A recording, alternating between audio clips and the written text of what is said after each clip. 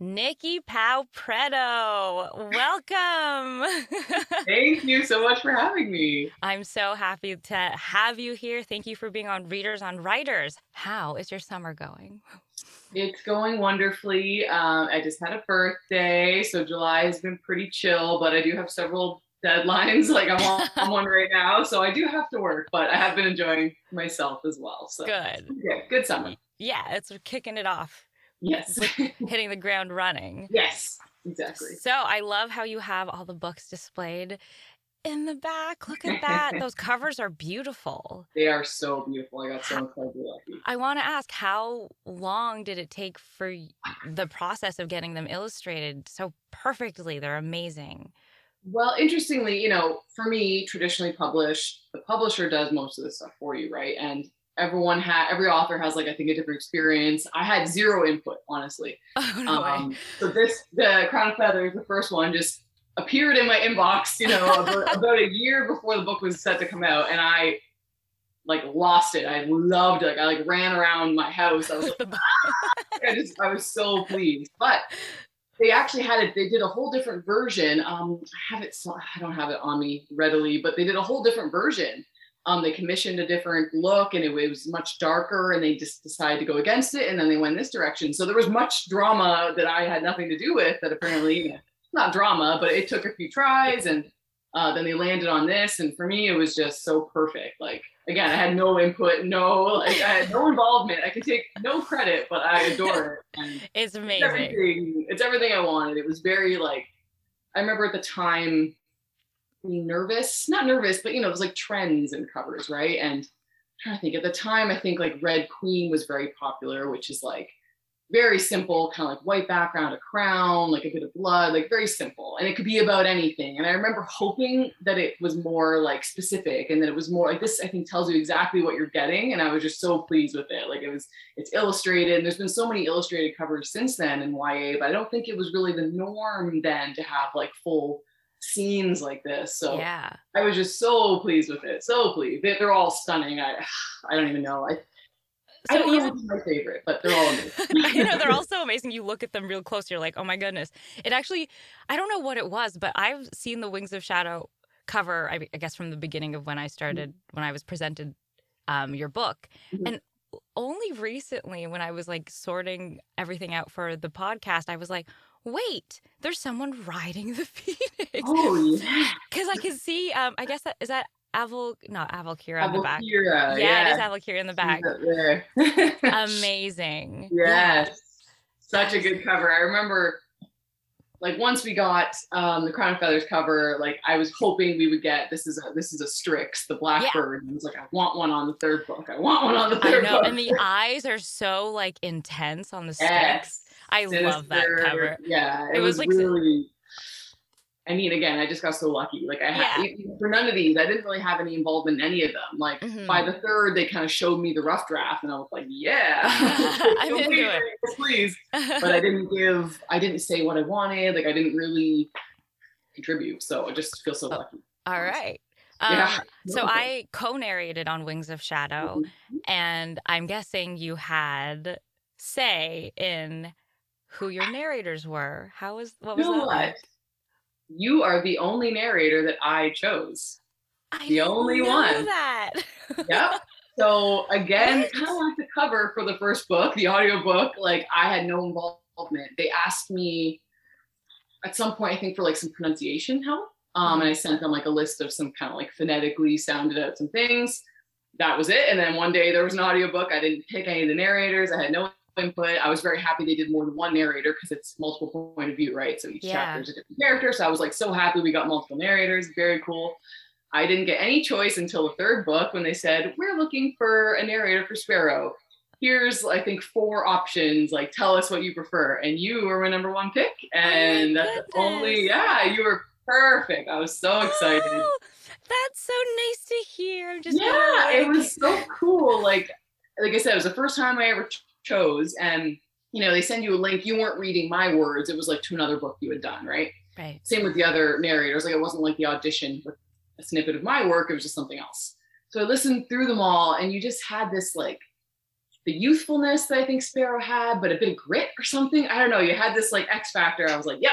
Oh my that's God. the one. So it was very cool. I actually got to pick you. You're the only one I picked. And here we are. And here we are.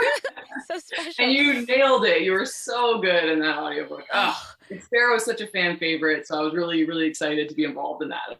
I love her character so much. I love her chapters. I listened back to them. I was driving back and forth from Northern California to Los Angeles a few weekends ago, and I was like, I'm going to listen to Wings of Shadow. I told you.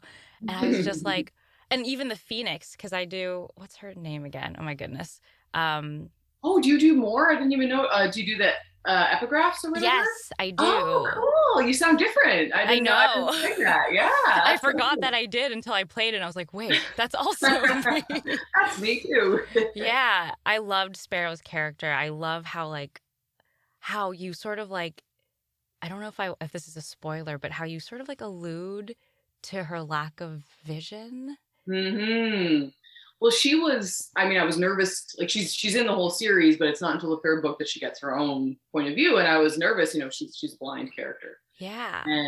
But I think I was not lucky, but because of the way the world was and she has magic, I was able to lean into her magic, which is to connect with animals. So she uses animals to help like fill out her surroundings. So I think it gave me like, sort of not an advantage, but like a unique way to kind of get into that headspace because I'm not blind and I can't, pretend to understand it. But I was able to kind of lean on the magic and how give it that. It helped me try and figure out like how would she see things, how would she feel things, like how would she understand things around her. And it helped for sure. I could lean on seeing through or sensing through the animals around her. So it helped me for sure. But yeah, I was nervous to write her, it was perfectly done. Just like her visceral experience of the world and how like intuitive she is without being like just blatantly said. Because my only experience of your trilogy is Wings of Shadow. But when I was introduced to the writing in her Sparrow's chapters, I was like, Nicki is like she's like, she's got this so honed in. And yeah, like I said, she's been a fan favorite. So I think I felt like the pressure to finally write her, but she's also just one of those characters that just kind of like strolled onto the page fully formed, which sounds like sort of like one of those nonsense things that writers say, I feel like, but she was a pretty late addition to the Crown of Feathers. Like I think I had already sold the book and I don't think she was in it yet. Wow. Or it was like right before I sold it. Like she was quite late. Like I think I might have added her when I was working with my agent. I can't even fully remember now. But she was just fully formed. And I feel like I just knew her intrinsically, even though she was sort of just popped in my head. And so I felt like I knew her, but it's one thing I found to like know a character when you're writing about them and another when you're like in their head. It's like a totally different, you have to really like think double time about like what, how they see the world. Again, like Sparrow being blind, I had to really like think about that. Like she took, I think, a lot of work, like even though she only has a few chapters, not that many, but well, it shows the love and the meticulous care of those chapters. I adore her. She's my mother's favorite.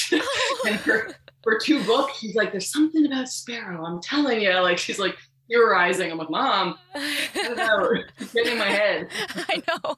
You're like, I mean, I feel like Oh, I guess she is special. You're right. But yeah, Mom. I'm honored. I'm so honored to have read for her. It was honestly so great. You were perfect. You really nailed it. Thank you. I can't believe I was like first choice. I really had no idea. So what inspired you to write the book? I don't know if that's like a cliched question. Like, have you had it sort of like in your mind for like several years until Crown of Feathers came out? Like, what was that like? I think usually for me, a book is in my head for probably a good year before I could actually write it. Like, so usually I think like when Crown of Feathers, the first book, when it was kind of brewing in my head and as an idea, I was working on something else. So it becomes your like new shiny idea that's like, untouched by the mess that you make when you actually try to do it. It was kind of just living in my head. And the book I was working on before Crown of Feathers, I had signed with an agent and we went on submission to publishers with it, but it didn't sell. And then that agent dropped me. So I had sort of a bad experience before Crown of Feathers. And for me, it was like, I wanted to work on something that was like really just for me And I don't know if you've ever read Tamara Pierce. She's kind of one of the originators of like young adult fantasy, and she was a favorite of mine growing up. And she like, I was reading her books, and like it really made me want to tell that kind of story with like, she always had like really strong female leads, lots of animals, and I don't know, action and cool fantasy worlds, lots of magic. Like she's such a favorite. I love that. I feel like I was like thinking of her, and I wanted to do something just for me, and it was very like, I mean, to be honest, at the time, like I didn't know if it was even going to sell. When I was trying to get an agent, I had lots of agents say, "This is great, but YA fantasy is a hard sell," and that was years ago now, and it's still selling so well. So even people in the industry don't always know what they're talking about. So, it felt like it was very much for me, even though I really wanted to sell it and I really wanted to be published. But it was very like, I don't know, it felt like a very personal project. I loved animal magic type stories. Me too. Yes, like I don't know. And I think at the time, Game of Thrones was kind of in its like peak. And I remember being like, there's going to be so many dragon books. Yeah. Like, I want to do something like that, but there's going to be so many dragon books. Like, what else can I do? And that's how I landed on Phoenixes. I'm like, they have a lot of the dragon, like you can ride them and there's fire and they can fly, but it was a little more unique. And that's kind of how I went in this direction. And it is kind of a unique, like Phoenixes aren't really that popular in fantasy. And so it was fun to kind of like go in that direction. But I think I was inspired by Game of Thrones too, like a lot of the world and these cool flying animals, how they would change the world if they were, in it. So yeah, it's hard. Like there's so many different inspirations, so many things that like, stew in your head for sometimes years until you finally get the book. So did you start with thinking of the characters or the world first? I'm so partial to Phoenixes, so I think it's like so good you get to like represent them. Yeah. in this epic story. There's not a lot. So I felt like when I was building the Phoenix stuff, like I wanted them to be familiar as Phoenixes. So I didn't want to go too like out there, but I felt like I could invent a lot because, it's not that popular. I don't think ultimately most people know what they are, but they don't really feature, I don't think, primarily in a lot of books. Yeah. Or their mythology or. Exactly. So where did I start? I feel like most book ideas for me are a convergence of a few things. Is usually like a character idea, a world idea, and like maybe a plot or a magic. Like, so it's never a full book until all these things like come together. So at the time, like I said, I wanted to write something dragonish but different. And then I remember I love the girl dressed as boy trope, which features mostly in the first book. The main character Veronica has to dress as a boy to like sneak in. I just always love that trope. I don't know why. It was in the Tamara Pierce series, so like maybe that's why it was in my head. I just loved There's always an element of like danger when that happens, and then like you can't wait for them to pull it off. And yes, and there's like some humor to it. There's some girl power to it. Like I don't know. I don't know why. I grew up with two older brothers. I don't know if there's something appealing to me about proving you can do what the boys can do. Like I don't know. That's always resonated for me. So like I knew I wanted to write that trope. I knew I wanted to write like something dragonish. And I had like an old note in, my story ideas about these two sisters who wind up sort of enemies. And I think suddenly, like when I mashed them all together, I felt like I had a story. Like, I'm like, okay, this is something I could do. And then so it wasn't necessarily one thing. It was kind of like the convergence of those few things. And then I was like, okay, so if this girl is trying to disguise herself to become a Phoenix Rider, what is the world like? And it kind of just like snowballs from there, I think. But yeah, it never usually starts with one thing. I think it's usually a few things. It's a pretty excellent premise, though, I gotta say. Thank you. Riding Phoenixes, that's pretty epic. It was super fun to write. It was nothing so fun to write. More empowering as a woman riding a Phoenix. Yeah, and I wanted to make sure it wasn't, like the history of their society is pretty matriarchal, but it was more recently that they had sort of, the women had kind of been like pushed out of it, I guess. So it was kind of like a reclaiming of like the woman's space in this, world. It was built by women, so I don't know, I guess it was a little like feminist too. I was like going for that. I remember like writing the histories and like making sure there was lots of women in the histories, women warriors, women heroes. Like that was kind of top of mind for me when I was writing it. And again, I'm not, it's just something I guess in me. It wasn't necessarily like a goal. It was just something I wanted to happen. So what's really interesting is sometimes when I read a really, really excellent book, and I'm not pumping your tires, but sometimes I go like, wait, did this really happen? start like Googling things and being like, is this place real? Did this person exist? And now that I have you here, I want to know how much of this was you, ground zero, entirely just genius. Well, I won't lay claim to that term, but I mean, most of it is. I'll just call it. It's Okay. me Oh, endowing fine. you with these loving words. I mean, all of it was invented, really. Like, none of it was deliberately based on anything. Amazing. I think when I think of my most obvious inspirations, like I mentioned, Game of Thrones. Like, I think Game of Thrones. I don't know if you watched the show or read the book. Oh yeah. So like old Valyria, you know, the old dragon riders, like that. You know, there's a long lost sort of Phoenix Rider civilization, and there's definitely parallels there. Like, I think I was really inspired by that. But you know, it was never like, it wasn't like I'm doing my version of this. It was just like, oh, I love that, and I wanted to write something like it. But it wasn't based on anything really. Just whatever mishmash of stuff is in my head. It was mostly invented. Yeah, I mean, I'm sure it's funny years later, like I'll come up against things. I'm like, oh, that totally inspired this, and I forgot. Like, you know, you read things, you watch things, and they just kind of become part of the like soup of your brain, and then it comes out later, and it's kind of like, sometimes it's a mystery, right? Like, even to you, like, you don't exactly know where you got the idea from, but then eventually you go, oh, I saw that movie, and that totally like makes sense that I'd go and write this after that, like some reason, you know. But it's like, you can't actually draw the lines always yourself, so it wasn't deliberately trying to mimic anything. Just, This is your first trilogy. This is the first time yes. you've ever written one. Yes, it is. Ambitious. It is super ambitious. Oh my god, they're so long.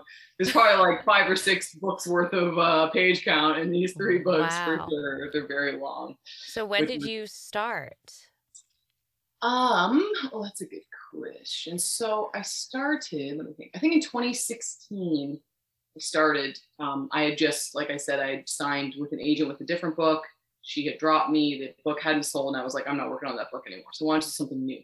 So I think it was like early in 2016, I started writing it, and I was like balls to the wall. Like, I was really determined. Like, I wrote it as fast as I could. I pushed really hard on it. I had actually like quit my job, so I was unemployed, living in my mom's basement. Super glamorous. But I was like, I am writing this book. Like, I am giving all I have. So I think it took me like, I think 8 months roughly from when I started it to when I was sending it out to agents. And it was much shorter then. Like, it was, we added like 60,000 words with my editor when we were working together. So it was much shorter then. So it was a shorter book, and I did lots of revisions with my editor. So it definitely wasn't like a finished product, but it was the best I could do on my own. And so I did it in like, I think it was around 8 months, which is pretty fast, I think. Like, for the whole, I drafted it, I reread it, I revised it as best I could, and I was getting, sending it out to agents. It's like a pretty amazing origin story. You're just like, bam, 8 months, even before a baby is made. No, it takes you 8 months. It takes 9 months to make a baby. It takes 8 months to make a book. Take note of that, people. But that's just me on my own. Then I signed with an agent. We worked on it for a couple months. Yeah. And then I sold it to my editor, and we worked on it for a good 6+ months. So, the entire accumulation is definitely closer to like a year and a half at least. And that was just Crown of Feathers. Right. Yes. Wow. And then, that's a whole different experience, because then once you sold it, your second book, your sequel or whatever is coming out, like you have a schedule, right? Like, when you're just writing on your own, you do the best you can on your own, but suddenly you're like, oh, I have deadlines. People are waiting for this. Wow. So Heart of Flames was really hard to write. It's the longest of the 3. It's the second one. And I'm trying to think how long that one took. That one took me a while. I had to rewrite a lot of it. Oh my God. Was it difficult? Because tell me why. Oh, well, where do we begin? How do I? Yeah.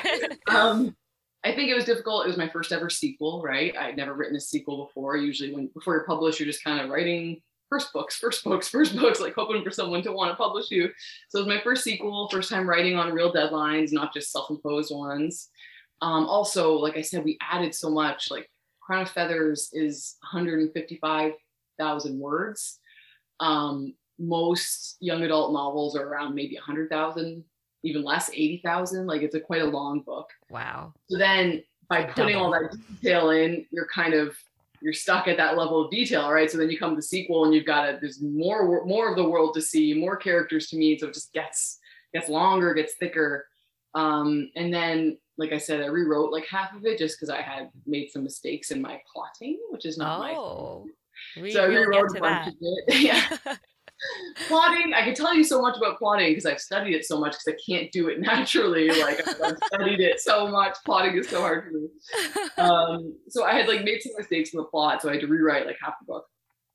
So, but it was so long. Like it's like 200,000 words. Crown of Feathers like 155. Wings of Shadow was 200,000. I think. Heart of Flames was 200,000. I think Wings of Shadow was like 180. So it's a little shorter again, but they're all very long. Yeah. Like I said, most YA books can be 80,000, maybe 100,000, so they're chunkers. Yeah, I guess it just appeals beyond the YA genre, of course. I mean, I think it does, genre, but sure. You know, and I think there's certain like genres where it's acceptable, and I think epic fantasy, you're building a whole world, so they kind of, they're more lenient with you having more page count to do that. It's multiple point of view, which definitely contributed to the length, because each character needs their own journey and their own story. I added in the sequel, two point of views. So Crown of Feathers had 3, Wings of Shadow had 5, Heart of Flames had 5, Wings of Shadow had 6. I want to say. So every time you add a point of view, you're kind of adding a big chunk of page count. And I think it's so funny and fascinating that you're like, I can't plot. Meanwhile, your books are like wrought with many plots. Well, that's a funny thing. I'm not good at it, so then I think I overplot. So there's like a million things happening. So I'm afraid that there's like I'm like, there's so much happening here. Like, why did I do this to myself? So I don't know why, but I'm like imagining you in like a room and you just have like this huge whiteboard and it's just like Post-its of plots and lines and like string, like you're solving a murder or something. Yes. What is it like when you're trying to plot outside of your head? Because like I'm like that gif of Charlie Day from Pacific Rim when he's doing the math. I think it's Pacific Rim is from. Anyway, that's what I do most on the computer, but that's like, I remember sharing once a screenshot of my desktop and there's like 45 tabs open, 10 different Word documents. Like I'm like a disaster. That's me on a regular day. Oh God, I'm like, I don't know why it makes sense to me. Like, just leave me alone. I think the things that come naturally to me are probably like world. I just think it's fun. I like to build worlds. Like that's the fun part for me. And character, that's, I think a lot of us write for character. And then plots, like my first ever novel I wrote had no plot. I remember it was like nothing happening until the last like 20%. And I was like, here's a bad guy, let's fight him. Like I had no idea how to do it. And then progressively, book by book, I'm like trying really hard to figure out how to plot. So I'm not someone who would, like, I'm not a plot-driven reader, but then when you read a book without a plot, you notice because you're kind of bored. Like it's one of those like invisible things that is so important, but it's not the thread. It's like a skeleton, it's the whole structure. And if it's not there, you notice. But if it's there and it's done well, you almost don't realize because you're just enjoying the characters, you're enjoying, like you don't notice it. But so it's something I was like behind the curve on, I guess. So it's such a humble perspective. But would you say your strengths lie in creating the characters and getting in their heads? Or... Yeah, I guess so. Even that is something I've had to learn a lot about. I mean, all of it. I keep saying about, and I keep thinking about how I'm Canadian, and I'm saying it wrong. We're both Canadian. just come over and visit me, and then we'll both start sounding like each other. Yes, maybe I'll sound more American. That would be nice. No, Canada. Yeah. Anyway, everything. Like I think I've learned so much every book, every time. Like there's so much to learn. Even the stuff you think you're good at, like you have to learn more. Like your editor is really great for that. Like character is something I think that, like I'm not someone who does like character worksheets and like questionnaire, like that never, it's like once I know them, it's clicked and I just know them. Yes. But then when you actually write a book, like your editor's like, okay, I need the groundwork. Like you need some development, you need an arc. And so I've learned a lot about character, even though it's something I would have thought I did sort of naturally. World building is something I said I love to do, but the hard part isn't inventing the world. I have dozens of documents of all sorts of crap that never made it in the books, backstories, history, like so much stuff. but getting it into the narrative where it's not clunky and it's not like, you know, boring is the challenge. And that's something I'm still struggling with. Like, I know all the answers to all this crap, but if you just throw it all out there on the page, it's like very boring for people. Like, very few people are actually interested in all your nonsense. So like, then I have to learn how to refine it. So even the things I think I'm good at, like, I'm constantly trying to do better. But that is yeah. the formula to success. Yes. That constant improvement. Yeah, I think it's good to not be too rigid. It's good to try. I think every book is, like I said, like writing my first sequel was a new challenge. Writing, like finishing my first series was a whole new challenge. Like, you know, wrapping everything up and making sure, you know, like there's always a new challenge. And now I'm writing like new books, and like every book is a little different. Every time you think you know what you're doing, you write something new and you're like, wait, this doesn't work here. So you're always a student. And I think, you know, we have our things we like the best, or the things that may become easier to us. But if you're not trying to get better at all of it, then you're, I think, I don't know, I can't even imagine. I think I would be stagnant. In trouble.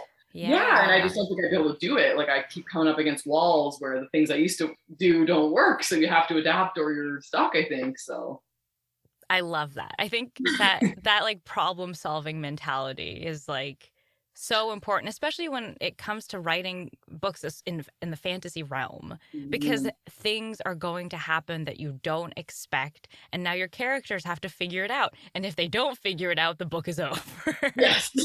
And you know, you can't, like, readers are savvy, you know, if you try to force your character to do something that doesn't make sense, people will be mad at you. Like, people will be like, no, that doesn't work. You know, we've all seen that on, like, we talked about Game of Thrones, or, you know, like certain shows, like when you try and force invested. Things. Yeah, we get invested. And people know your character, like they take what you've given, and so they know them. I think readers know more than I do sometimes. Like, they'll remind me of stuff, or they, you know, they anticipate things. Like, they're very smart, so they can, you know, spot if you're kind of cutting a corner or being lazy, or, you know, trying the easy way out. Like, they'll know, and they'll notice. They'll tell you about it. So from writing your first trilogy, and then suddenly, like, the fandom, was that like sudden? Was it like, what? I feel like that's like a brand new experience. I don't even know what that could be like. Weird. It's super weird. One of the weirdest things I realized early on was, now social media, people will message me in progress. So I'll get reactions from people while they're reading. So there's, you know, I don't want to spoil, but there's like a character death fairly early in Crown of Feathers. And this character winds up not being dead. But people were messaging me early and going, oh my God, how could you do that? And they want to put the book down. They want to quit. And I'm like, I think you should keep reading. Like, I'm like trying not to, like, ruin it. I think you should give it a chance. It was just weird to have. And again, like, you know, like, things will happen early in the book, and I'm like, oh, I put that character through hell, but everything's okay at the end. But people are talking to me in progress, and they don't know it's going to be okay. So they're very mad at me early on. Like, that was, I was like, oh, I did not think of that. Like, I hadn't really anticipated, you know, I never had readers like that before, really. So that was fun. Would you keep in touch, sort of like, or would you respond? Would it be like a mass tweet, like, everyone, it's fine? Well, I don't really tweet. This is mostly Instagram for me, and this is usually just people like direct messaging me or something. So I usually try to reply to say, like, oh, like, I hope you keep reading or something. You know, I don't want to spoil them. And I try to engage as much as I can. I'm not, you know, some people are so famous, like Kingdom Matt, must be inundated with messages. I'm still at the manageable place where I can usually respond, or at least give like a little like or something. But, you know, I like to let readers have their space. Like, I don't like to be overly involved in the fandom. It just feels I don't know, wrong. Like, it's not you're allowed to think what you think, and, you know, like, people have their theories, and, like, I don't like to get involved in that. It just feels sort of like, and I think you are totally free to interpret things however you want, right? Like, people will say things to me, they think so and so is this or that, and I'm like, hey, sure, that's possible. Like, you know, if that's what you think, for sure. Like, I don't think it's I think, like, once you're done writing it, it belongs to the readers, and it feels like it's not really mine. But I actually did like a street team for the launch of the second book, which was just like a little Facebook group where people applied, and we got to like do games and help promote the book. So I made some like stronger relationships with some of the readers through that. So that was fun, just to have, it was easier to have a connection with them. It's hard, like, on the public social media to always like keep track of people who message you or whatever. So that was a little more intimate, and that was pretty fun. But it's a lot of work too. So got to be hard. But that was, I think, my best way to engage with fans. Like, if you're really into the books, like let's meet here, and I can share, news with you, share early cover stuff with you, like, and they seem to enjoy that. So that was, I think, the best way. Isn't it so funny how like the career, the idea of being an author is beyond just writing? Oh yes, right? So much, yeah. It's like that with any like fantasy career. Like, yeah, I mean, and like when I think of early on, I was very lucky. Early on before Crown Feathers even came out, I got to do an event with Cassandra Clare, who's like mega time in YA, Shadowhunters books. She's had movies, TV shows, like she's a superstar. So I did an event with her, and that was like a real like shock. I'm like, these fans are nuts, like in the best way. Like they worship her, and they're so excited. And there was hundreds of people there. I was like, oh my God. So a part of me was like, I don't ever want to be that famous. Like that's like terrifying. But she's so good with, like, she was so good at it. I guess she's a pro now. She's been popular like this for at least 10 years. So she's an expert. But I'm like, wow, like all the events, all the interviews, like all the media, like that really is a whole job separate from trying to write these books. And I'm just like amazed at some of these authors that they still manage to put out books. Like just all the, the events they go to. And like I said, just the media and engaging on social media, like there's so much to do if you're in that like popular echelon. I'm like, oh my God. Juggling both the writing and the public world. Honestly, there's a lot of fun to be had, but I'm never happier than when I'm alone in my office in the dark writing books. Like that's what I'm here for. So that is like my happy place. So I would be, I think, unhappy if I was super famous. I'm like, oh, leave me alone. I just want to write. Like I'm not a celebrity. Like please don't make me. It's funny. I'm the same way. It's like I both like enjoy my alone time, but also thrive on like the connection of others. But if it's like I have a history of like, I would throw parties when I was in university. I went to the University of Toronto and I'd throw parties. Wow. It's for my grad school. Oh, cool. But still. Yeah. And I would have the tendency to like disappear into a room by myself for several hours. And I never realized it was like social anxiety. I know, we didn't have the words to that, I feel like a few years ago. You're like, what's wrong with me? I'm weird. I know, exactly. Like, it's just okay and better in here until I'm ready. Yeah, like I can get up there around people, but then I crash super hard after.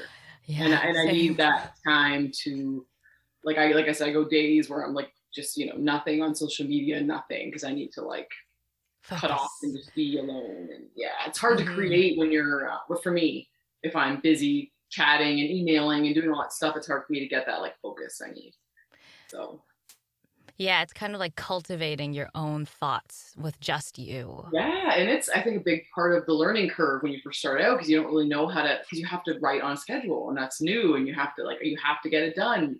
Whereas when you're maybe dreaming of being a writer, you write when you feel like it, when you feel inspired. But once you're doing, when someone's paying you and there's like a check coming and there's a deadline, like you have to do it no matter how you feel. So you have to be able to, like you said, cultivate that headspace. You have to know the tricks. You have to know what you need to get there.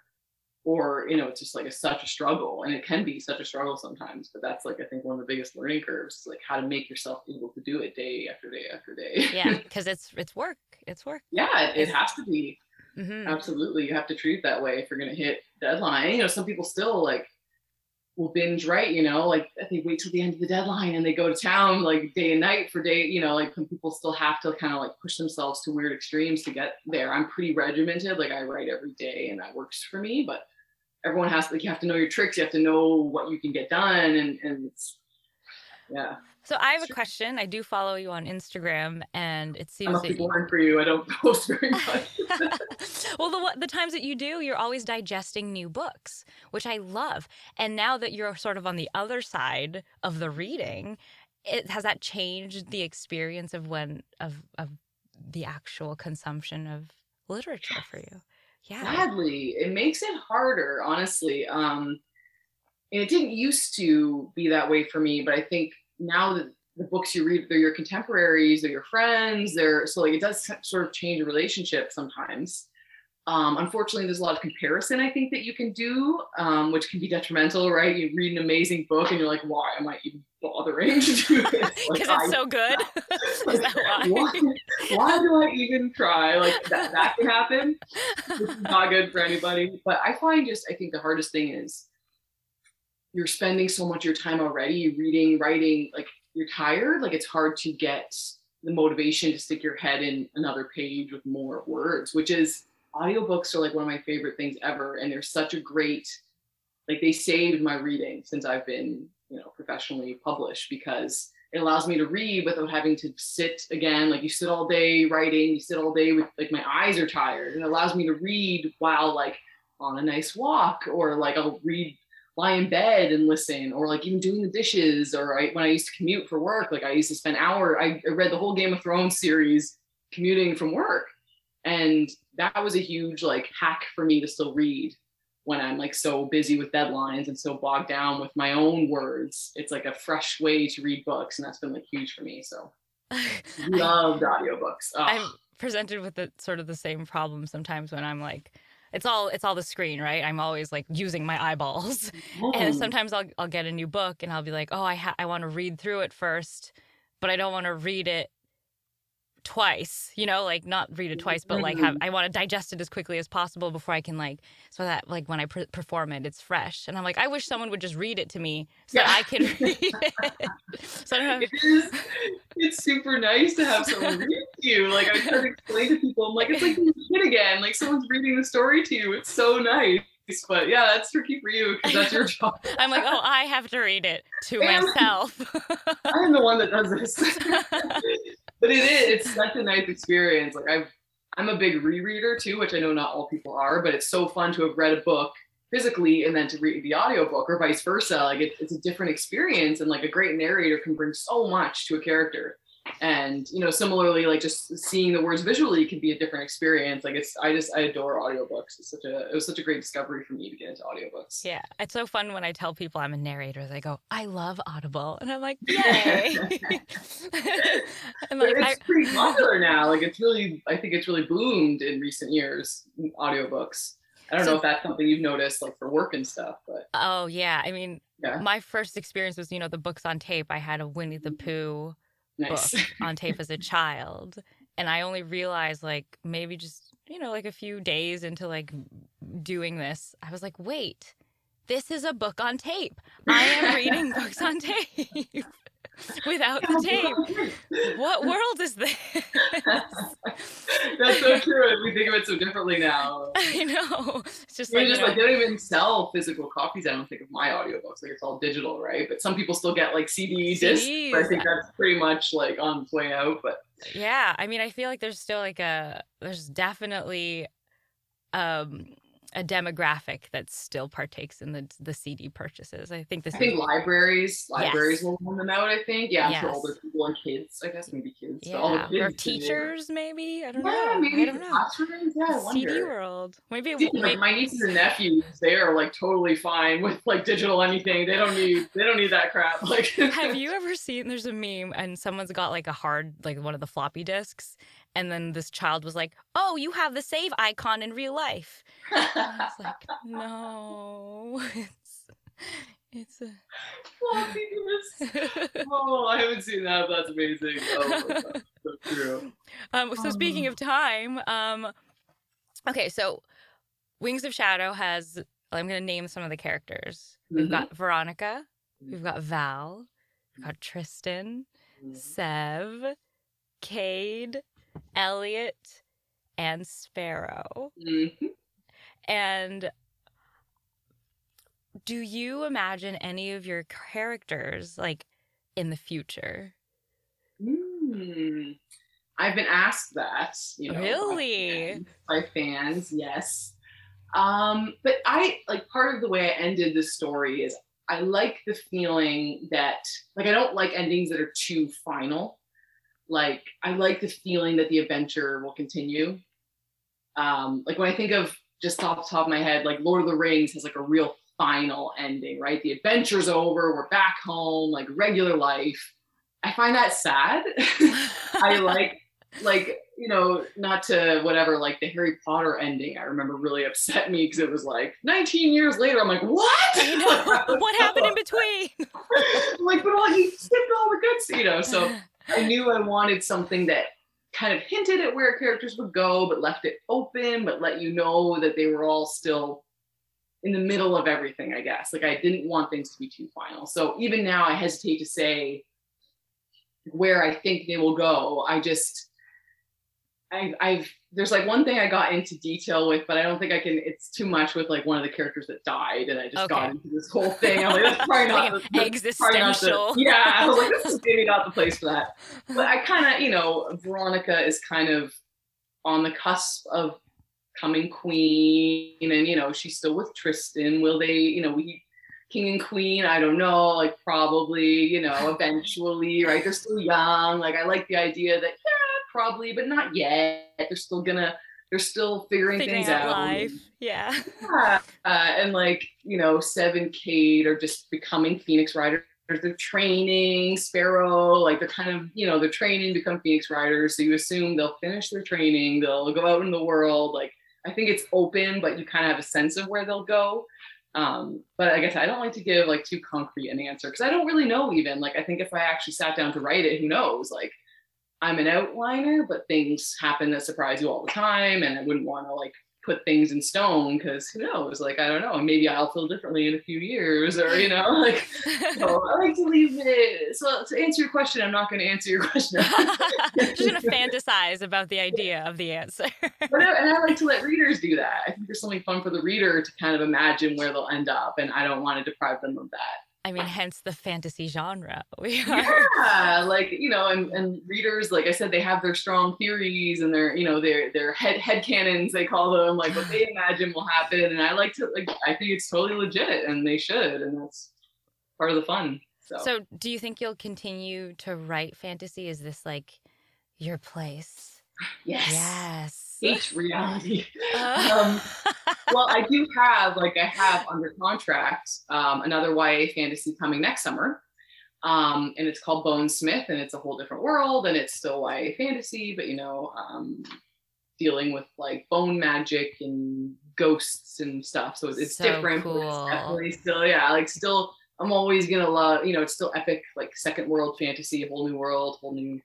Beyond the grave. Yes, it's pretty cool. It's been pretty fun to like research into that, and so that I'm like just finishing that up right now. Congratulations! Looking forward to it. Yeah. Thank you. And then I'm doing a middle grade book, which is going to come out in 2024, and it's about a magic school. So it's kind of like contemporary fantasy, but it's called The Last Hope School for Magical Delinquents.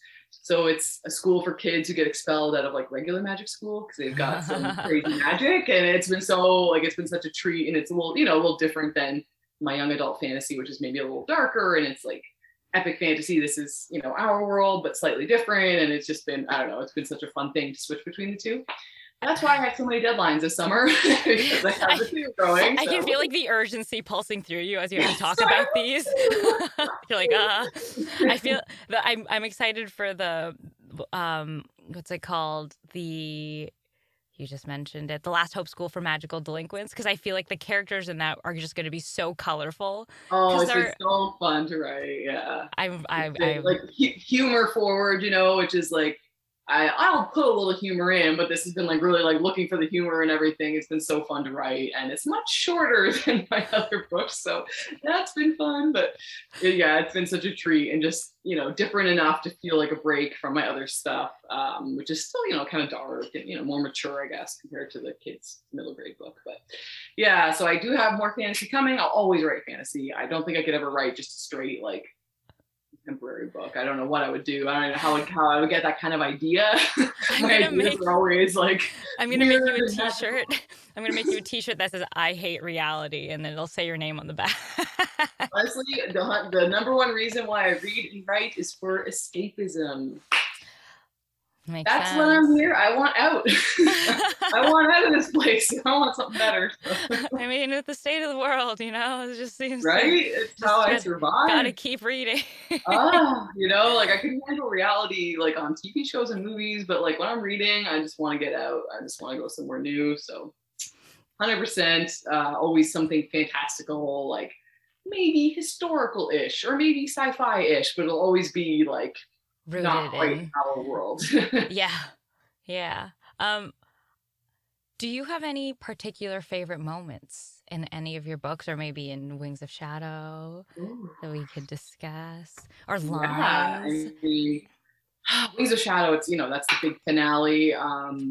I'm really proud of, and it made me cry though, the way things ended with Veronica and her sister Val. Like, when they come to a head, their big battle, all their stuff. Like, I was really happy with where I got with that. It was hard. It made me cry, which is unusual for me. I don't usually cry, but I feel like I hit the notes I wanted to hit, and I was happy with how that went. I mean, all of the climactic, like, Seven Cade's storyline, their climactic moments, like, that was a scene that was in my head for years, and I was, to finally get to write it was very cool. And I'm pretty happy with, the kind of last few chapters, like the ending. Like I said, I tried my best to leave it sort of resolved, but still feeling like we're in the middle of the fun. It's not ending, it's not done. Like, I liked the note I hit there. So yeah, I mean, it's hard to peg. Like, there's all sorts, the moments that readers get mad at you for are sometimes the best ones, because you get a reaction out of people. That means they care. So that's, early in Crown of Feathers is, a scene that a lot of people hated me for, but it's the scene that made my editor buy the book, she said. So it's like, sometimes you got to go there, like, to get people to feel something. So I don't know, there's a lot of favorites, but I'm really happy with how everything ended. And it was very hard. The third book is the hardest thing I've ever done. It's so hard. Wow. Because it was just so many things to weave together. And yeah. The final battle was like half of the book. Like, it was hundreds of pages of like a fight scene. I was like, how do I keep this going? Why did I do this to myself? And then you're done and you're like, okay, did it. I did it. I survived. Do you ever have moments when you're writing, like, say, like, there's like conflict or something, and then you finally, like, I don't know if you're solving as you go along, or like, how it's gonna happen, and then you finally get it and you kind of like, yay, like, you're celebrating it. You're like, all the time, like, all the time. Even when I think I've planned it out, something will happen. I'm like, no, that doesn't work. You're always problem solving. Always. And sometimes it takes like months, sometimes it takes drafts, and you're still not getting it the way you wanted to. And then you have that moment, you're like, oh, thank you. Like, thank you. So I feel like that was the entire third book, over and over. Every draft, I'm like, no, it's not right. It's not right. Like, this doesn't make sense. This isn't working. Over and over, you're trying to, like, and it's hard because a lot of times it's sort of like epiphanies, and you can't really force epiphanies. Like, they have to just kind of happen. And again, when you're on deadline, when you're on a schedule, there's not a lot of breathing room to be like, I'm just going to put this aside for a few weeks. Like, that's just impossible. Like, I was working on it constantly, and I just couldn't seem to get it there. And it came out, I took an extra 4 months or something on that book. So I just, like, there's so much to do, and I just kept, like, I did like 3 or 4 drafts of it. Like, it took me a long time to get there where I was happy. So do you bounce things off with your editor, with people in your house? Are you like sort of a self I'm pretty solitary in my writing. I've tried to do those things, but I find sometimes, like, it is really great to talk to people, just to explain the problem to someone. Sometimes is enough to make you go, oh, like, just to verbalize it sometimes. And I've definitely done that with, like, fellow writer friends, but I generally work a lot alone. I think early on in my career, I would involve people early, but I found there was, like, that too many cooks in the kitchen thing happening, where other people's ideas would, like, influence my own. I'd be like, wait, like, and I would lose sight of what I was trying to do. So I find I have to wait quite a while until I'm ready to invite people in, where I really know what I am trying to do before I can let someone else tell me what they think I should do. Because I think I was too easily influenced, like, early on. And I was like my first book that I've mentioned, that I got an agent, but it didn't sell. That book changed so many times because I was losing sight of what I was trying to do. So I think I've sort of learned from that, and I have to be careful, and I play it pretty close to the vest, and I don't share a lot, and I don't have critique partners, really. I don't really even have beta readers. Like, I sort of just do it by myself, because I wanted to be able to do it by myself. I think, like, I learned how to self-edit really rigidly. I, like, push myself. I'm like, I'm going to do this. Like, I can figure it out. So it's usually mostly me. And like I said, sometimes I'll message, like, a fellow writer, like, does this make sense? Like, or, I'll ask some people some things, but generally it's by myself. Yeah. I mean, that's really impressive, but also because they're so in depth, Well, it's hard then you have to explain everything. Yeah. Like, okay, this happens and then this happens, but do you think this should happen? Because, I mean, I don't know. Like, what are you talking about? And then it's waste of time. Like, right. you know it best. Right. And I think some people will lean heavily on their editors for that. And I'm sure like my editor is amazing. I'm sure I could, but like I said, I think I get too like their ideas sort of mess with my head a little. Like, I don't know. It's hard to explain. It's just a weird, I get it. Like I have to, yeah. I totally get it. Someone has to know the work as well as you do in order for you to get to the goal of which you're trying to solve. And like you said, sometimes it's hard to even like explain it. Like I'm not really sure what I'm trying to do here. Yeah. Like sometimes I just have to let it.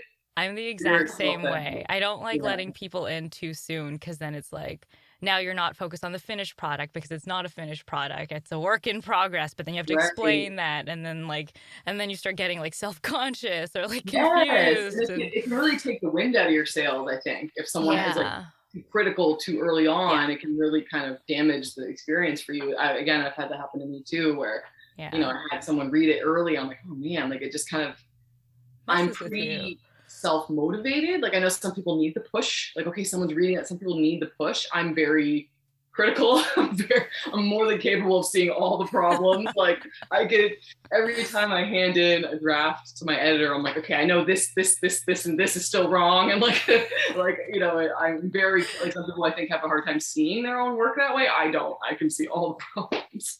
So, you know, it works for me for now. But yeah, you know, I mean, like with a premature opinion, it's like it's hard to deal. So I totally get it. It can really hurt your confidence. It can change, like I said, your perspective on your own story. And because so much of, I think, creativity in general, like it's all like opinion based. Like just because they think it should be that way doesn't mean it's the right way. Yes. And, you know, so it's like, I want to make sure I'm doing what I want to do first and foremost. And then we can kind of step back and, you know, try and smooth things out. But if someone gets in on the creative stage and then I'm like, wait, I just changed this into something I don't even want to write just because they said I should, you know, I don't know, it's a weird game to play. So. Oh yeah, I think it applies to like, because I also do music. And so I remember trying to like play songs for people and like in search of validation. And same thing with like other things that I do. And I feel like the same thing goes for writing. If you're seeking some sort of like, is what I'm doing right? Or does it sound right? And then I've noticed that like this person's opinion would be different. And then this person would conflict with that person's opinion, which I thought was right or true. And I was like, you know what? It really just has to go back to yourself and where you think is right for you and what's comfortable for you. And I think that's how you got to block out all the voices and just get to the finish line. I think you're right. Some people, I think early on, and it's totally valid. Like you're looking for validation. Like that's the whole point of getting an agent. The whole point, like you want someone to tell you you're good. And like, that's totally legit. I think you do have to get to the point where you trust yourself. Yes. And your own instincts. Because if you don't, you'll always be kind of floundering. Like, I think you have to get to that place. And it took me a while for sure. It's just funny you mentioned like different opinions. I had this like really clear moment when I was querying, so looking for an agent for my previous book. I remember in the same day, I remember getting an email from an agent who told me reading my book was tedious. And I was like, oh, like it was like a bullet to the chest. And I remember being like, I guess I suck. I guess I need to quit. Like I was like devastated. And then literally 2 hours later, someone emailed offering to have a phone call to represent the book.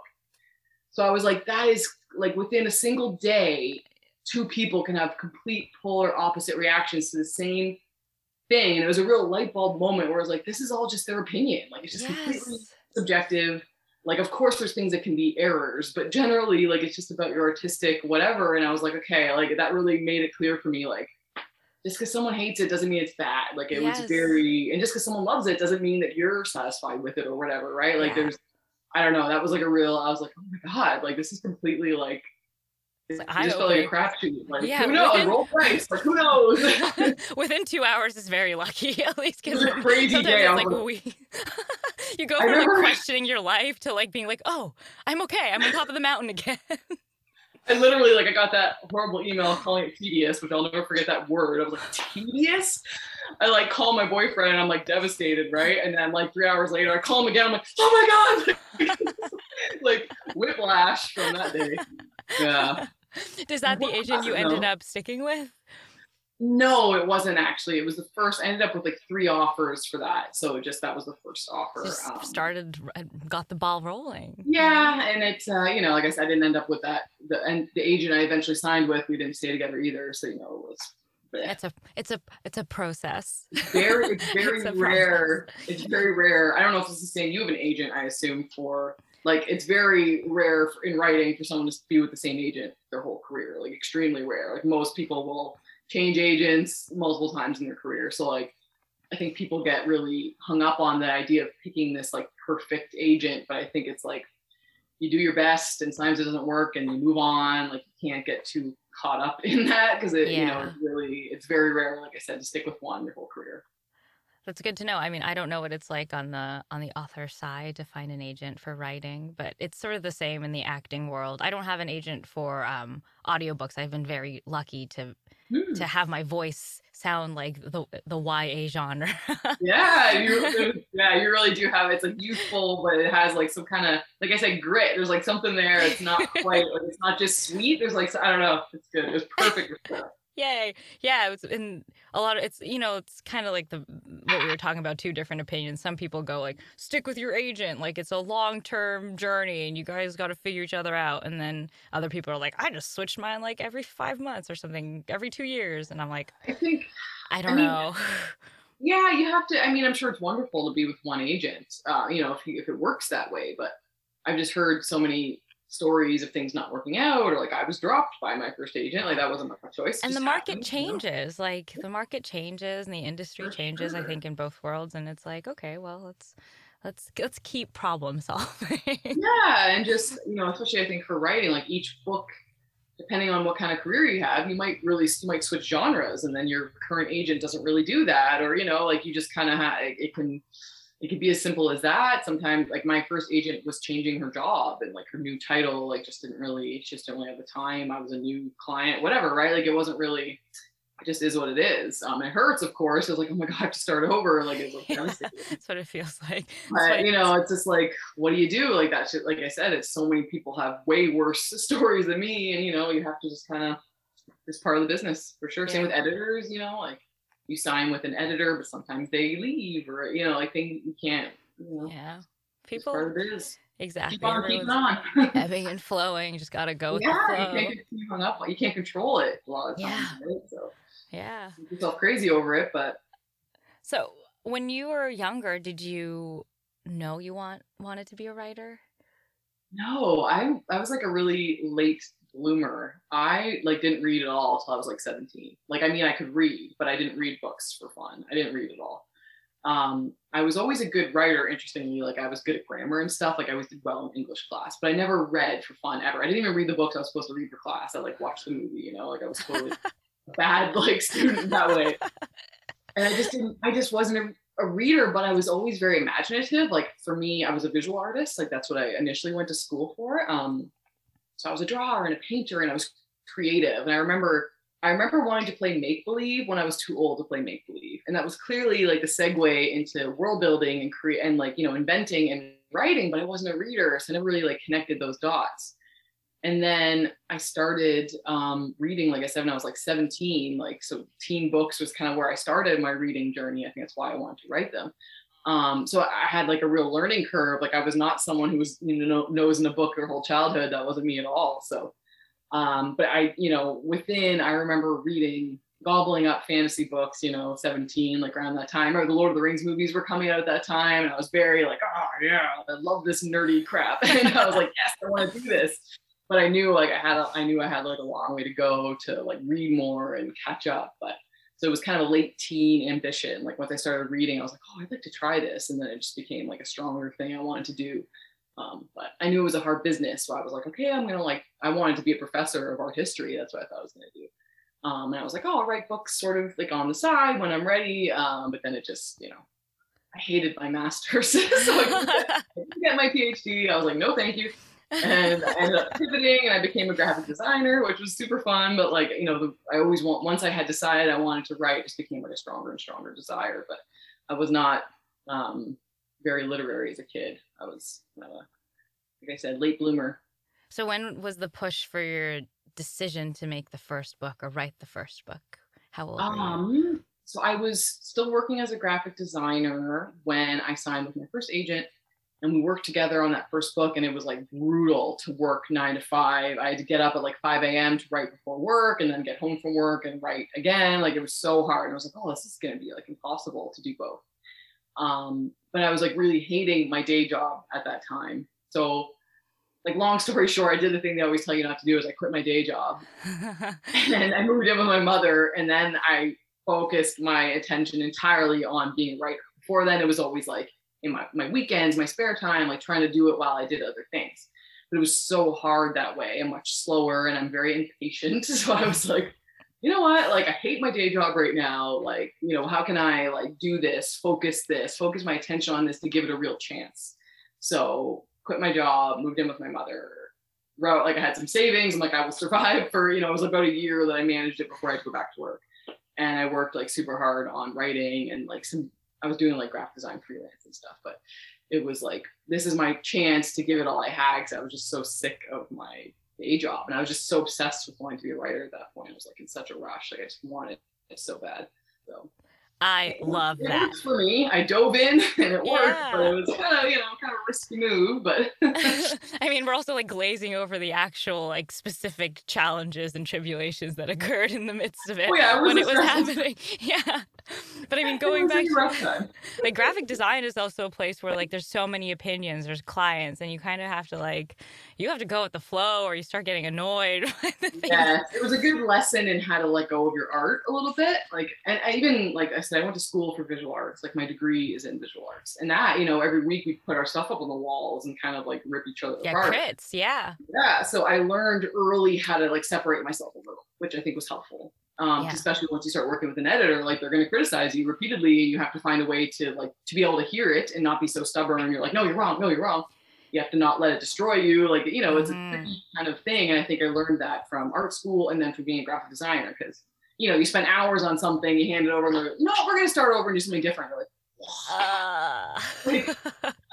you have to go, okay, with a smile. Cool. Sure. Like, you have to sort of like take it in stride and be able to take feedback and to not to be able to let go and say, okay, this isn't mine anymore. It's, which writing's a little more personal than that, but I definitely learned some things. That's what I'm noticing is like the common thread in sort of achieving a goal or having a finished product is like the complete relinquishment of ego.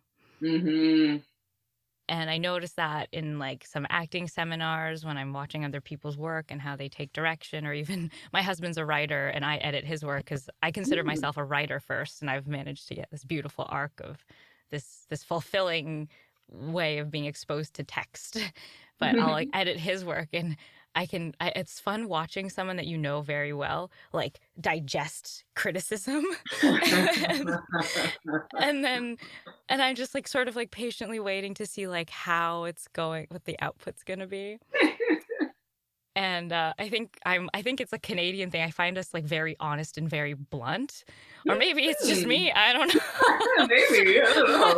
but I'm very direct. So when I see something, I'm like, this should be better. Like, you can call it out. This can be better. Out of love, this can be better. You're better than this paragraph. Yeah, this writing is lazy. Like, what is this? Is this a placeholder for?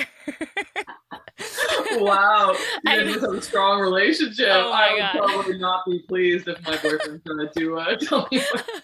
I mean, it comes from a place of knowing. I think if I was like completely baseless and like unsupported in what I was saying, I'd be like, I don't actually know. I can't help you. But right, which is my boyfriend wouldn't dare. Like, what did you say to me? Who do you think you are? Yeah, but it's true. Like, it's how someone interprets it is huge, and when you have a good working relationship, it's really valuable. Like, you two get together and like. Whoever's editing you, like, it's really important that you see eye to eye. Like, I've had author friends who like to get an edit letter and it just doesn't make any sense to them, and that's like a scary feeling when you're not on the same page. So it can be really valuable to make sure you have those right relationships, pick the right people, but you can't always have control, and you have to trust yourself and push back, and it's tricky. Like, yes, I know. When like you said, the ego thing, like when you're just being defensive, and when you're like, no, I'm trying to protect. Like, what, like I'm being like, it's a hard line to walk. Yeah, I know. And I've learned to value like communication. Sometimes if like I feel like a certain way, like, or like I'm watching someone be like, I don't understand this, and suddenly you can see like there's like an obstacle. They've like blocked yourself up, and you're like, wait, let's figure this out. Like, let's communicate through this, because clearly we both have our own things going on, and I think we all want the same thing. Right. Yeah, that's a good point. Yeah. So fascinating, just applying It is. the experience of the world. Yeah, it's it can be really hard mentally, for sure. Trying to create anything, like trying to put anything out there is asking, and especially in this day and age where you're so accessible, people can just say whatever they want to you, and it's kind of scary. And like, you got to protect yourself and trust the right people. Make sure you have people that will tell you the truth.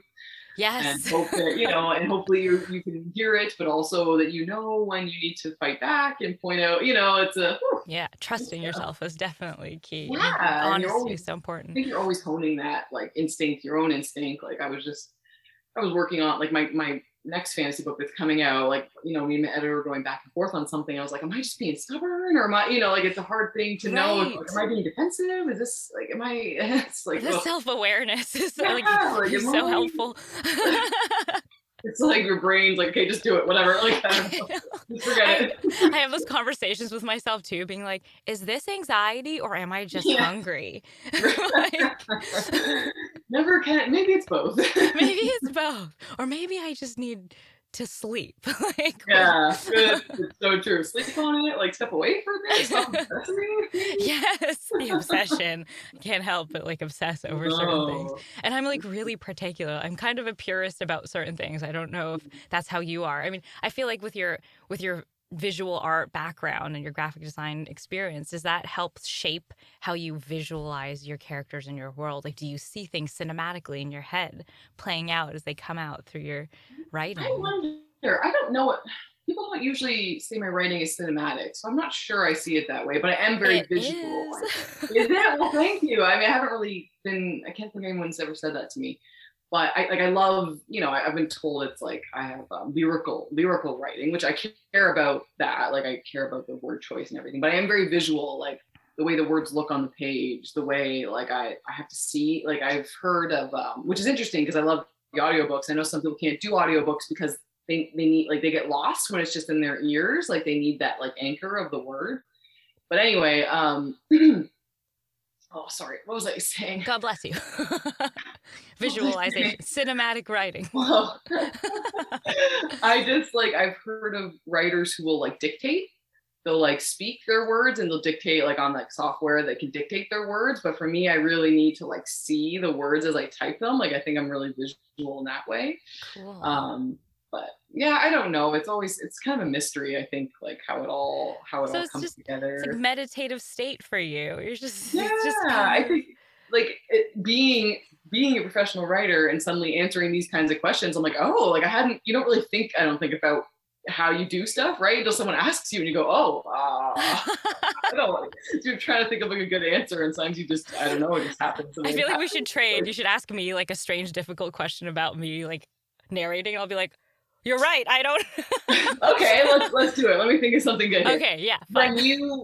When you get a job offer, like do you get just the parts? Like, what do they send you to know if you're even interested? Like, how does it work? Like, how does the process happen for you on your end? There's different ways. Sometimes, like for your book, they had just told me like, here's a book. This is the deadline. This is the character. Do you have the availability to record it?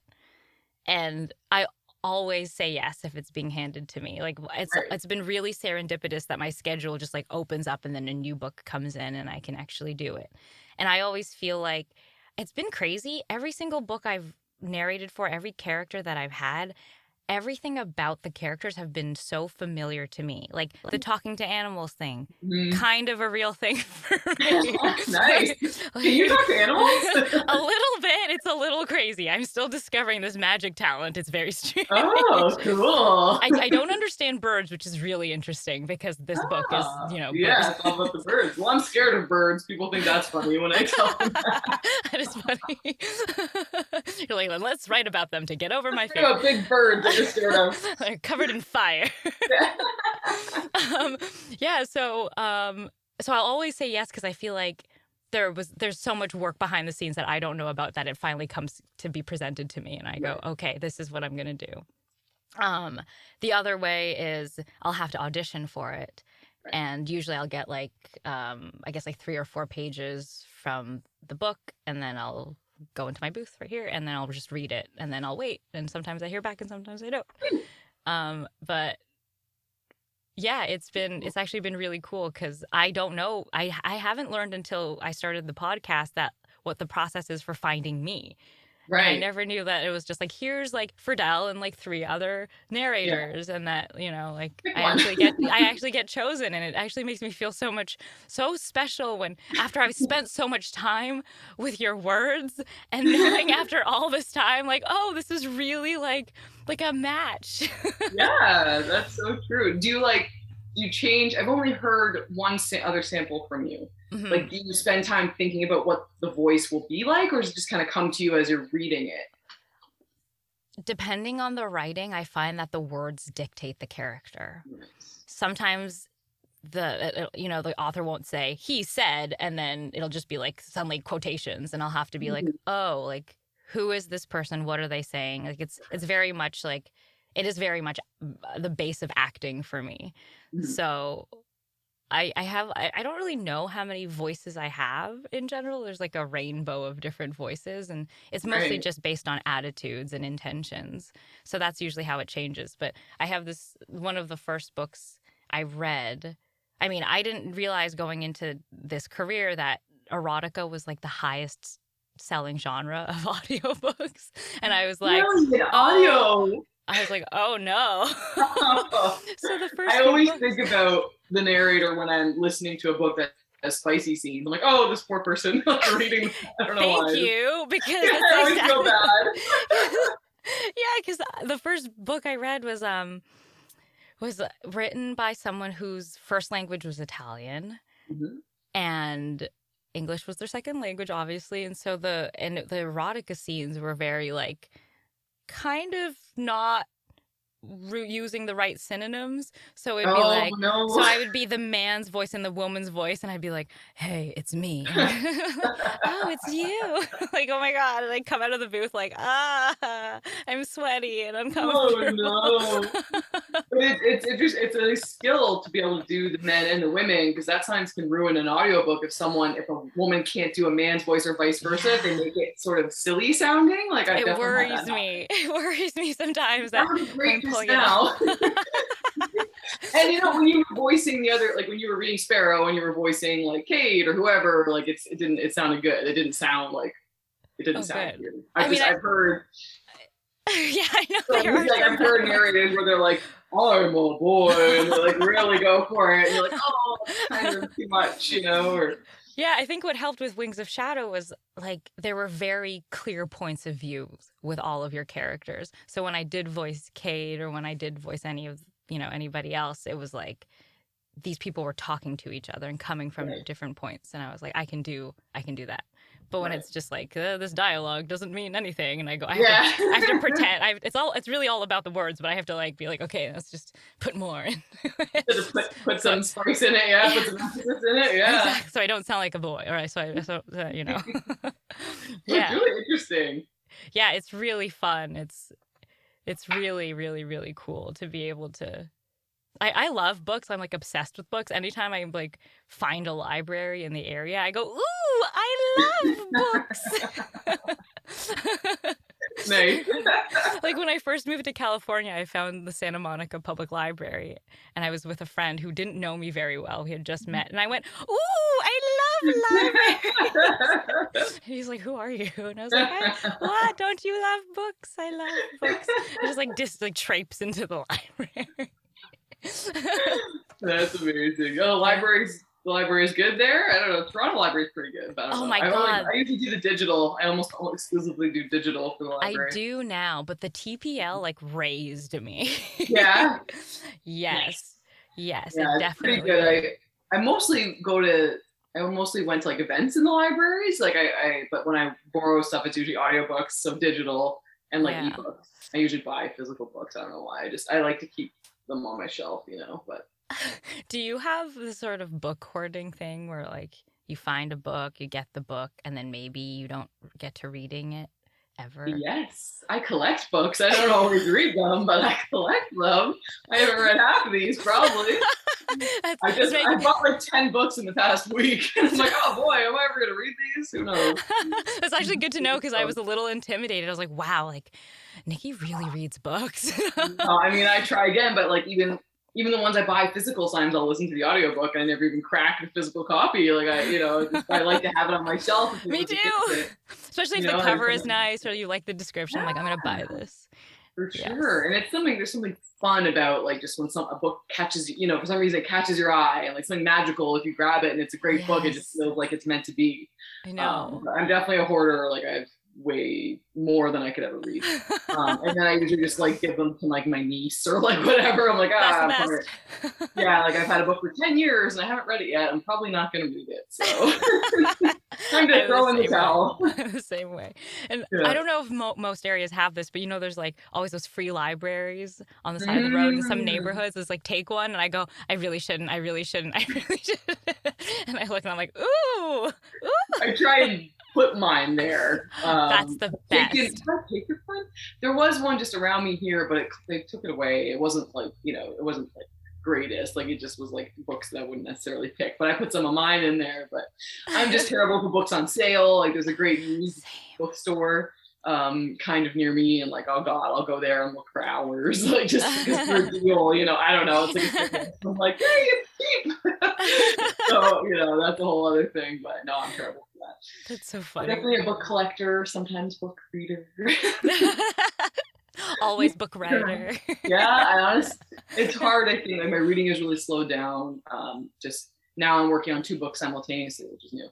And I'm just like, I don't have the time to read it. Like, I know you're supposed to make the time, and I try, but my reading is really slowed down. I didn't realize you were writing these next 2 books simultaneously. Yes, I've been switching kind of back and forth between them. So that's been hard. That is hard. This fall is going to be harder. That's what I'm going to be doing. Sort of the 2, like with my editors. Like thus far, I've been managing them both on my own in my private time, switching between them, and now I'm going to hand them in and have to. So we'll see. Because of deadlines, right? That's why. Yes, and just having to coordinate the schedule means they do their best, but there's overlap, and I have to kind of just figure it out. But it's my first time doing 2 at once, so we'll see. Amazing! I expect great things. I think it's going to be amazing. I'll be first in line. And those you'd be a great narrator for the middle grade too. You have that right voice. You'd be great for it. I'll see if I have any sway. You know how to find me. Yeah, but I got the perfect person. I said, I haven't had I didn't pick anyone else, so I think I don't know if I'll ever be asked again. Like it's sort of it's different every time for every author, I think. So you never know, but yeah. Ownership, Nicki. I should really push. Like, look, I know an audiobook narrator. She's really good at erotica. I heard she loves to read erotica. It's her favorite, so I guess I should write some. I was telling my husband, who does not he's not a writer of erotica, but he was told by someone he had sent one of his manuscripts to. He was like, oh, they don't really do that, so they kind of rejected me. But they do romance, and I was like, write a romance. It'll be hilarious. Oh, please. Man. Yeah, it's definitely a female-dominated space, but who knows? Just for fun. Does he do just like novels, or does he do like TV and movies? And so he's a screenwriter. That's what he went to school for. And then we were having problems trying to figure out like how to get his stuff made. And and clearly a lot of the things being made now are like intellectual property. Nothing's original. So I was like, you know what you got to do? You just got to make a book, and then it's intellectual property, and then someone will make it. And you could get hired to write your own script. Some authors do that. Like reverse engineer. It's a good time to be a content creator, just because all these streaming services, they all want stuff. Yeah. But it's still, whether or not it gets made is a whole other thing. But I know it's something for everyone, and oh yeah, for sure. There's so much. I mean, there's still I don't know if books, like if they're buying, I know for a while they were like buying so many books. I think it's slowed down a little, or at least in like, young adults, which is what I know most about. Yeah, For a I while mean, there, I remember they were buying up so many books, but I think it's slowed down a little, even I was before the pandemic. really curious about that because I mean, I don't have kids. I don't really know anyone who has kids. So I'm always curious, like, what do kids consume nowadays? Like, are they reading? Are they listening to audiobooks? Like, what do they digest? No, I they don't know. definitely, like, I know my nieces who are like, I have nieces and nephews. My nieces are the older ones. They love to read. They're big readers. Amazing. But I think that like it's more about TV. They love friggin' YouTube and like TikTok and these really short, like these shorter like platforms. So I don't know. I think they're still reading. I hope so. Well, maybe let's hope they're like late bloomers like you. They start getting into it when they're like 17, Yeah, 18. honestly, much better. The book's always better, guys. I can imagine. Always better. Yeah, when I'd go to the Toronto Public Library as a kid, my dad he would go into like, the adult section, mature, older literature, and I'd go into like my young adult section, and I would literally like read the first 2 pages of a book and be like, fascinating. And then I'd start like a stack of them, and I would have stacks like, I don't know, like probably taller than my torso, and I'd have to bring them to the counter and be like, I'm taking all of these. He's like, okay, dear.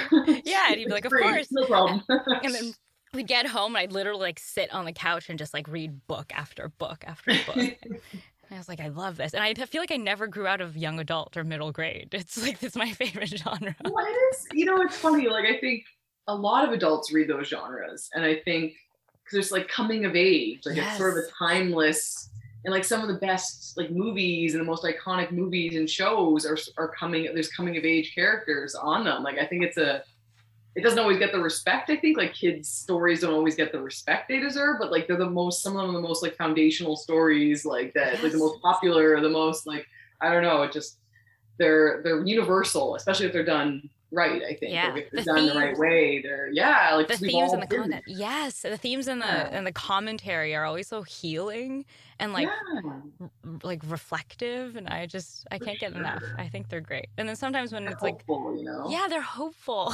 And I love like watching characters grow, and Yeah. Oh my God. Yes. And I keep mentioning Tamara Pierce.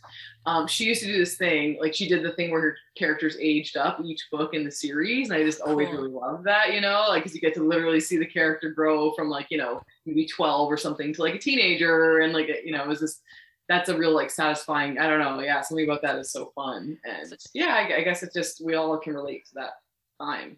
In your trilogy, is there a time span of years of when it like the story begins and the conclusion? Probably like a year maybe total. That's intense. So, that's yeah, so it's intense. pretty close together. Yeah, it's kind of like Lord of the Rings.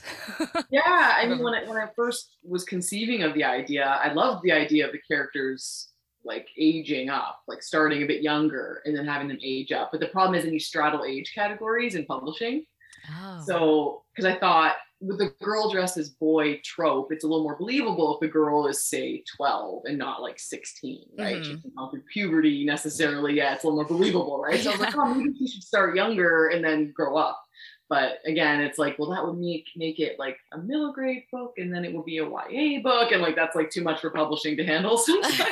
Even though lots of book series have done it, it's just like one of those tricky things. So I just stuck with it being older, so I wanted there to be romance and stuff. So I was like, okay, fine. But I love that like concept, and I love that idea of characters growing up on the page and stuff. I think it's so fun.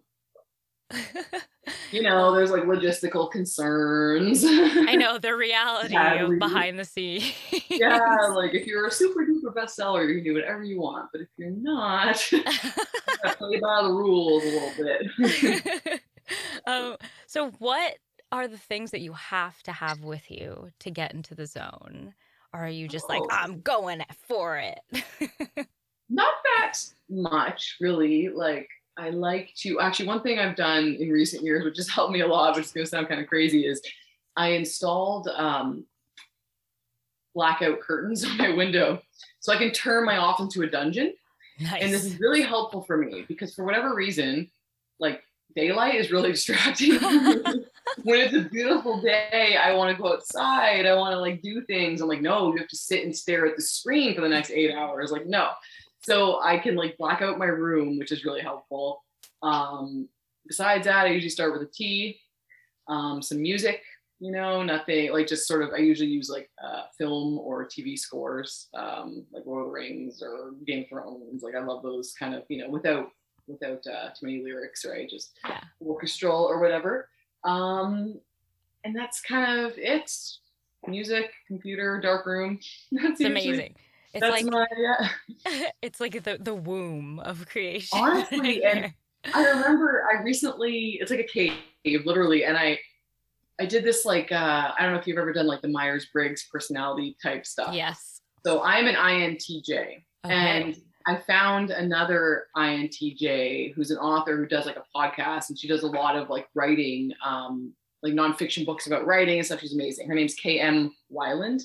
Anyway, I was listening to her podcast, and she's INTJ, and she mentioned something about how her best, like we thrive without distraction, and like writing in a dark room alone is like our best like situation. I'm like, oh my God, it's so true. Like that's like been the best change I've made in recent years was to get those blackout blinds. Like it really, because it allows you to kind of make your own environment, right? So that you're not at the whims of the daylight or the rainy day or whatever it is. You just like block it out and you're in your own like sort of universe. And I was like, oh my God, I guess it's like a personality type thing maybe, but it so works for me. Like, I don't know, it just does. Will you explain to everyone what INTJ is in case they don't know? Ooh, okay, intuitive. Yes. Introverted, sorry. Intuitive, thinking, judging. So it's you're either introverted or extroverted. You're intuitive or is it analytical? No, I think it's something with an S, like a sensing. Yeah. So you're either introverted or extroverted. You're either sensing or intuitive. You're either thinking or feeling. Feeling, yeah. And then you're judging or... Is it a P? Perceiving? I think so, yeah. So, I mean, if you Google it, it's fascinating. Yes. Myers-Briggs, it's called. So basically, like, I'm a judgmental introvert who, I don't know, like, I've done a lot of, like, there's like writing courses based on your personality type. There's all sorts of information out there, but it really resonated for me. Like, and every time I've taken the test, like, there's online tests for it. Every time I would get the same result. Like, I'm really firmly in that category. But a lot of it really makes like sense for me. I am very introverted. And just the judging, like I'm very analytical and sort of critical thinker, and like that's in the judging category. And I'm not overly, like, I think the feeling like I'm able to be quite like cut off from that stuff when I'm like creating and I'm working. Like it's just, it really resonates for me. And like, it's funny though, because it's a very like a villain personality type. Like if you look at like famous INTJs are all wackos. I'm like, oh, cool. Count me in. Like, it's like, oh, okay. Like, cool. Like, I think it might be the sociopath. That's okay. But it's really like, and it's a very small, like I think only like 1 or 2% of women are INTJs. It's kind of a rarer one. But anyway, they're all so very interesting. Everyone I know, I make them take this Myers-Briggs thing because it's always bang on. I'm like, oh my God, that's so you. And like, it's so like fascinating to me. I love doing them. Anyway, so many different ones. Yours? You know yours? I can't remember, but I know it was like EN. I think I was T, and that was the last one because it wasn't judging; it was sensing or feeling or sensing. Yeah, sensing. I can't remember. I'll do it later, and then I'll send it to you. Yeah, like, you should. I think it's so fascinating, and like I said, it's always been really bang on for me, and it really like illuminates. Like it helps you see yourself more. Like the circumstances that help you create, or like the relationships with people. It's just really interesting. But anyway, yeah, it was cool to meet a fellow writer who gives out writing advice who had the same personality type as me. I was like, yes, like help me, fix me. Blackout curtains. Yeah, blackout curtains right in the dungeon. It works for you. Don't question it.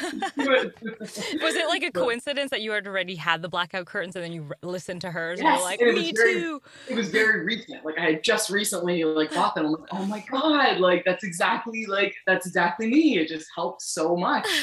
I don't know. I think it's, and we all have various like distraction levels and stuff and like focus levels. I think for me, it just helps like simplify. Like I don't, seems like internet and stuff, right? Like we all can tolerate certain levels of it. And it's really, the internet is bad for all of us when we're trying to focus and create things.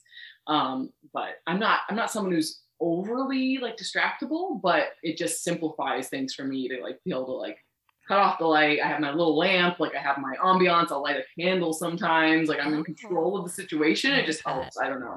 Yeah. It just works. It just works. What can I say? I mean, I feel like I don't have windows in here. I would love to have a window one day, because my sessions in here are usually like 4 or 5 hours long, and then I'll come out if I do it during the day, which I rarely do because of noise, like if cars or anything. So I have taken to recording at like 10 p.m. at night to like 3 in the morning because the world is asleep. I don't want to text anyone, no one can message me. That's part of what gave me the blackout curtain idea, because I was noticing that my best writing was early when it was dark still, and once the sun had gone down. It was like in the winter, so like the days were shorter. Yeah. Because now it's sunny till like 9 p.m. Yeah. But in the winter it's like 5 o'clock and it's blackout. So I was like, why am I doing so much better at these times? I think it is the perception that the world is kind of asleep, that nothing's really happening. It like tricks my brain into thinking like, oh, it's just you in this book, nothing else going on. Like, whereas if the sun, like, the window's open, the birds are chirping, people are out doing things, I want to be out doing things. Same. Like, yeah. So I came to like LA is so, California is so beautiful. I would be like so distracted. Yeah. Oh my goodness. It was really hard. So we left LA in the pandemic because it was difficult. Right. And then my in-laws live up here in Northern California. So we came up here, and I was actually in the middle of like 2 books. So I was recording those books in my in-laws' walk-in closet. Oh, nice. But I was trying to get those books done at home in LA at the time, and it was like the riots were happening, helicopters were going off, police sirens, ambulances, and like, people were quarantining at home, so I could hear the neighbors' children home all the time. And I was like, this is not okay. I just want to work. I'm very tired. And I became like nocturnal. I think it was me like trauma, like processing trauma. So I'd be like, and I'd be up for Eastern Standard Time to like check on my family. So I'd be up at 5 a.m. when they woke up being like, hi, are you guys okay? Okay, I'm going to bed. And then I'd wake up at like 5 p.m. Wow, you like vampired it. You're like, oh my God. Yeah. And then like in between I couldn't do work because I was awake. I don't know. It was weird. It was a strange time, but like here I am, and we moved to Napa, and this is the only closet in our house because it's nice. Now it's your studio, and it's my studio, and my clothes are everywhere.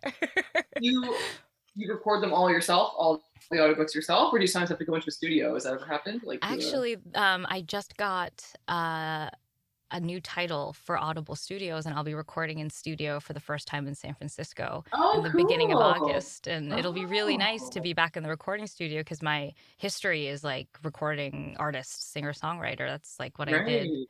Familiar. Yeah. Do you remember Sharon, Lois, and Bram and like Marcus? See, yes. Americans don't, so it's hard for me to explain that. Like that's sort of what I started in grade 1. Our grade school teacher needed like a choir for Marcus. So I was like one of the kids in the studio singing like backup. Oh vocals. My God, you're famous. I think I have my name in the cassette tape like flyer. I don't know. My mom has it somewhere. But like, is that a Canadian show, Sharon Wilson? It is. It is. Okay, yeah, I thought it was. Yeah. Oh my God, that's cool. I know. So I'm excited to go back in the studio since like we all haven't. It would be like a few days, right? Or how long would it take? 4 days. I normally do like say 4-hour sessions here, or like 1-hour sessions if it's a really long book. But I've requested to do 6 hours, 4 days, back to back to back to back.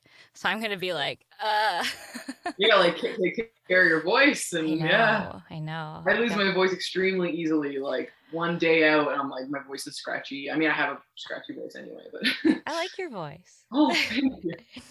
I've been told it's raspy and throaty. I don't know. People say weird things. Throaty.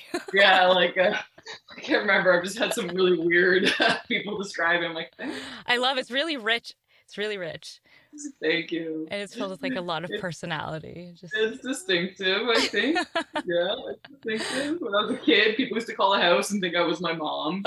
Because I sounded like, I don't know, old and mature. I'm like, okay. Like, no, I'm a child. Yeah, I am a child. But yeah, I have a very, like, I think a weak instrument. I like one day of talking, and I'm like, Oh my God, it scares me when like at the end of days like this, when I'm like in the booth for so long and like I feel like a slight soreness. I'm like, oh no, oh no, oh no, oh no, ginger, everything. Ginger, honey, lemon. I know, Yeah. just like pounding them back. Keep my voice from failing. Like You must know all the tricks. I know some. I'm still learning some new ones. I just got like new drops for the next coming weeks and something called singing straws. We'll see if I actually use them. 'Cause I don't really. I don't like gimmicky things, but right. if it helps, it helps. So. Yeah, whatever it takes, I guess. Right. I think of those. I watch a lot of basketball. Yeah, NBA. Raptors. Woo! And they're always sucking back like the fisherman's friend or like lozenges, right? Because they're yelling all day, every day. I'm like, what? Like, I hate those things. I guess if you're constantly yelling, you need like something. So yeah. Altoids. Yeah. Yeah, like something, I guess, to keep your, if you're like, not bone dry because you're screaming for like 2.5 hours every single night, I guess. Like, I don't know. They have some abuse on their voices, but you're gonna see this if you hop on Instagram. I was just in animation voiceover class yesterday, and we did our final project, which was presenting 12 of our voices. And I'm kind of an overachiever, so instead of just like reading lines from the characters I like wrote a script of like the characters in a classroom, and it's like a crazy classroom. And at the end of me doing this like almost 6-minute sketch of my own voice doing 12 characters, I was like, oh, I'm just not going to talk for a while. No kidding. Just like screaming at the end, like, like I said, I lose my voice so we like just, and I think now that I've become a writer and I'm alone and not talking most days, like I don't have a day job where I can talk to people, like I think my voice is like out of disuse. I'm like yeah. If I talk for half an hour, I'm like, oh, like I'm not used to talking to people. So I'll feel this later. I'll be like, That's why I scheduled the podcast for this time, because my voice doesn't wake up until like noon Pacific Standard Time. Oh, okay. That's cool. Because before that, I'm like, hi, it's me. You're telling me. Hi, I'm Nicki. Yeah. People wouldn't be able to tell us apart, but now we did. Who's who? Yeah. Oh my God, Nicki, this has been so much fun. I feel like I could talk to you and just have a gas for like the next like forever. Yeah, I love getting to know you, and I can't wait for the rest of your body of work to come out. Thank you. You too. I'm excited you're still doing audiobooks, and I hope you get to do more of mine. That'd be super cool. Oh my gosh, that'll be cool. They don't ask me, but I picked you. You're the only one I've ever picked, so you're my favorite, obviously. Oh, no. Oh, stop. Thanks. Canadian, very modest, very Canadian. No. Oh, no. Well, say hello to my home country for me. I certainly will. I miss it. And maybe we'll touch base again soon. I'd love to have you back and see how it all goes. Cool. Have an amazing rest of your summer. Thank you. You too. Good luck in San Francisco. Thank you. All right. See you later. Bye. Bye.